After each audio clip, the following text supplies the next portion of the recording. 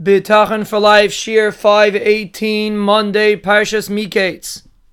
We are explaining the power of various psukim that can help us feel bitachon, and some of our listeners reached out exactly how to do it. How does a person say the pasuk? How do you feel bitachon? So basically, the best way to do it is to go privately. When a person is on their own without any distractions of anyone else, without any stresses and pressures of what somebody else is going to think, what somebody else is going to say, you just go off on your own and you say the pasuk once. And you hum it to yourself and you sing it to yourself. And you say it again and again, until you begin feeling the message of the pasuk. And then in between you say it in English, and you say it in your own words. Let's take an example. A person, Rachmana litzlan, has a relative that's very sick, and the doctors gave up hope on the relative. You go into the room and you tell yourself, first of all, you say one of the psukim that we mentioned. Lishuascha kivisi Hashem, for example. Rebbeinu Shalom, I am waiting, I am hoping for your Yeshua. Number one, you feel the pain that this person is in the hospital, Rachmana litzlan. And you want to help this person more than I want to help this person.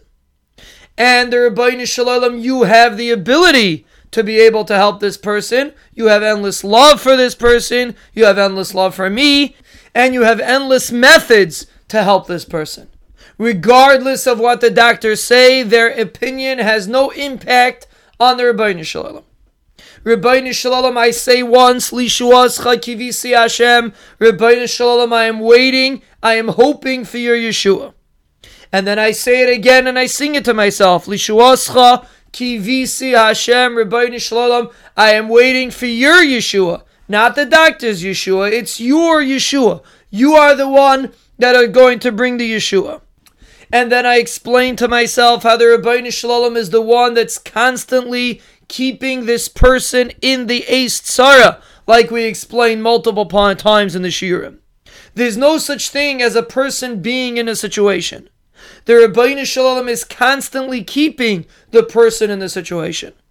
And the Rebbeinu Shalom can easily take him out of the situation, because the Rebbeinu Shalom is the one that's constantly keeping him there. So to HaKadosh Baruch Hu, there's no difference between keeping him there or taking him out. And therefore, since the Rebbeinu Shalom is the one that is creating the situation, the Rebbeinu Shalom is the one that will solve this situation. And therefore, I repeat to myself again, Lishuascha kivisi Hashem. And the more you do this privately, the more you will feel the power of the Rebbeinu Shalom's Yeshua. The more you will diminish the power of the doctor, the more you will diminish the power of the sickness. They are all empty shells. They are all puppets in the hands of the Rebbeinu Shalom.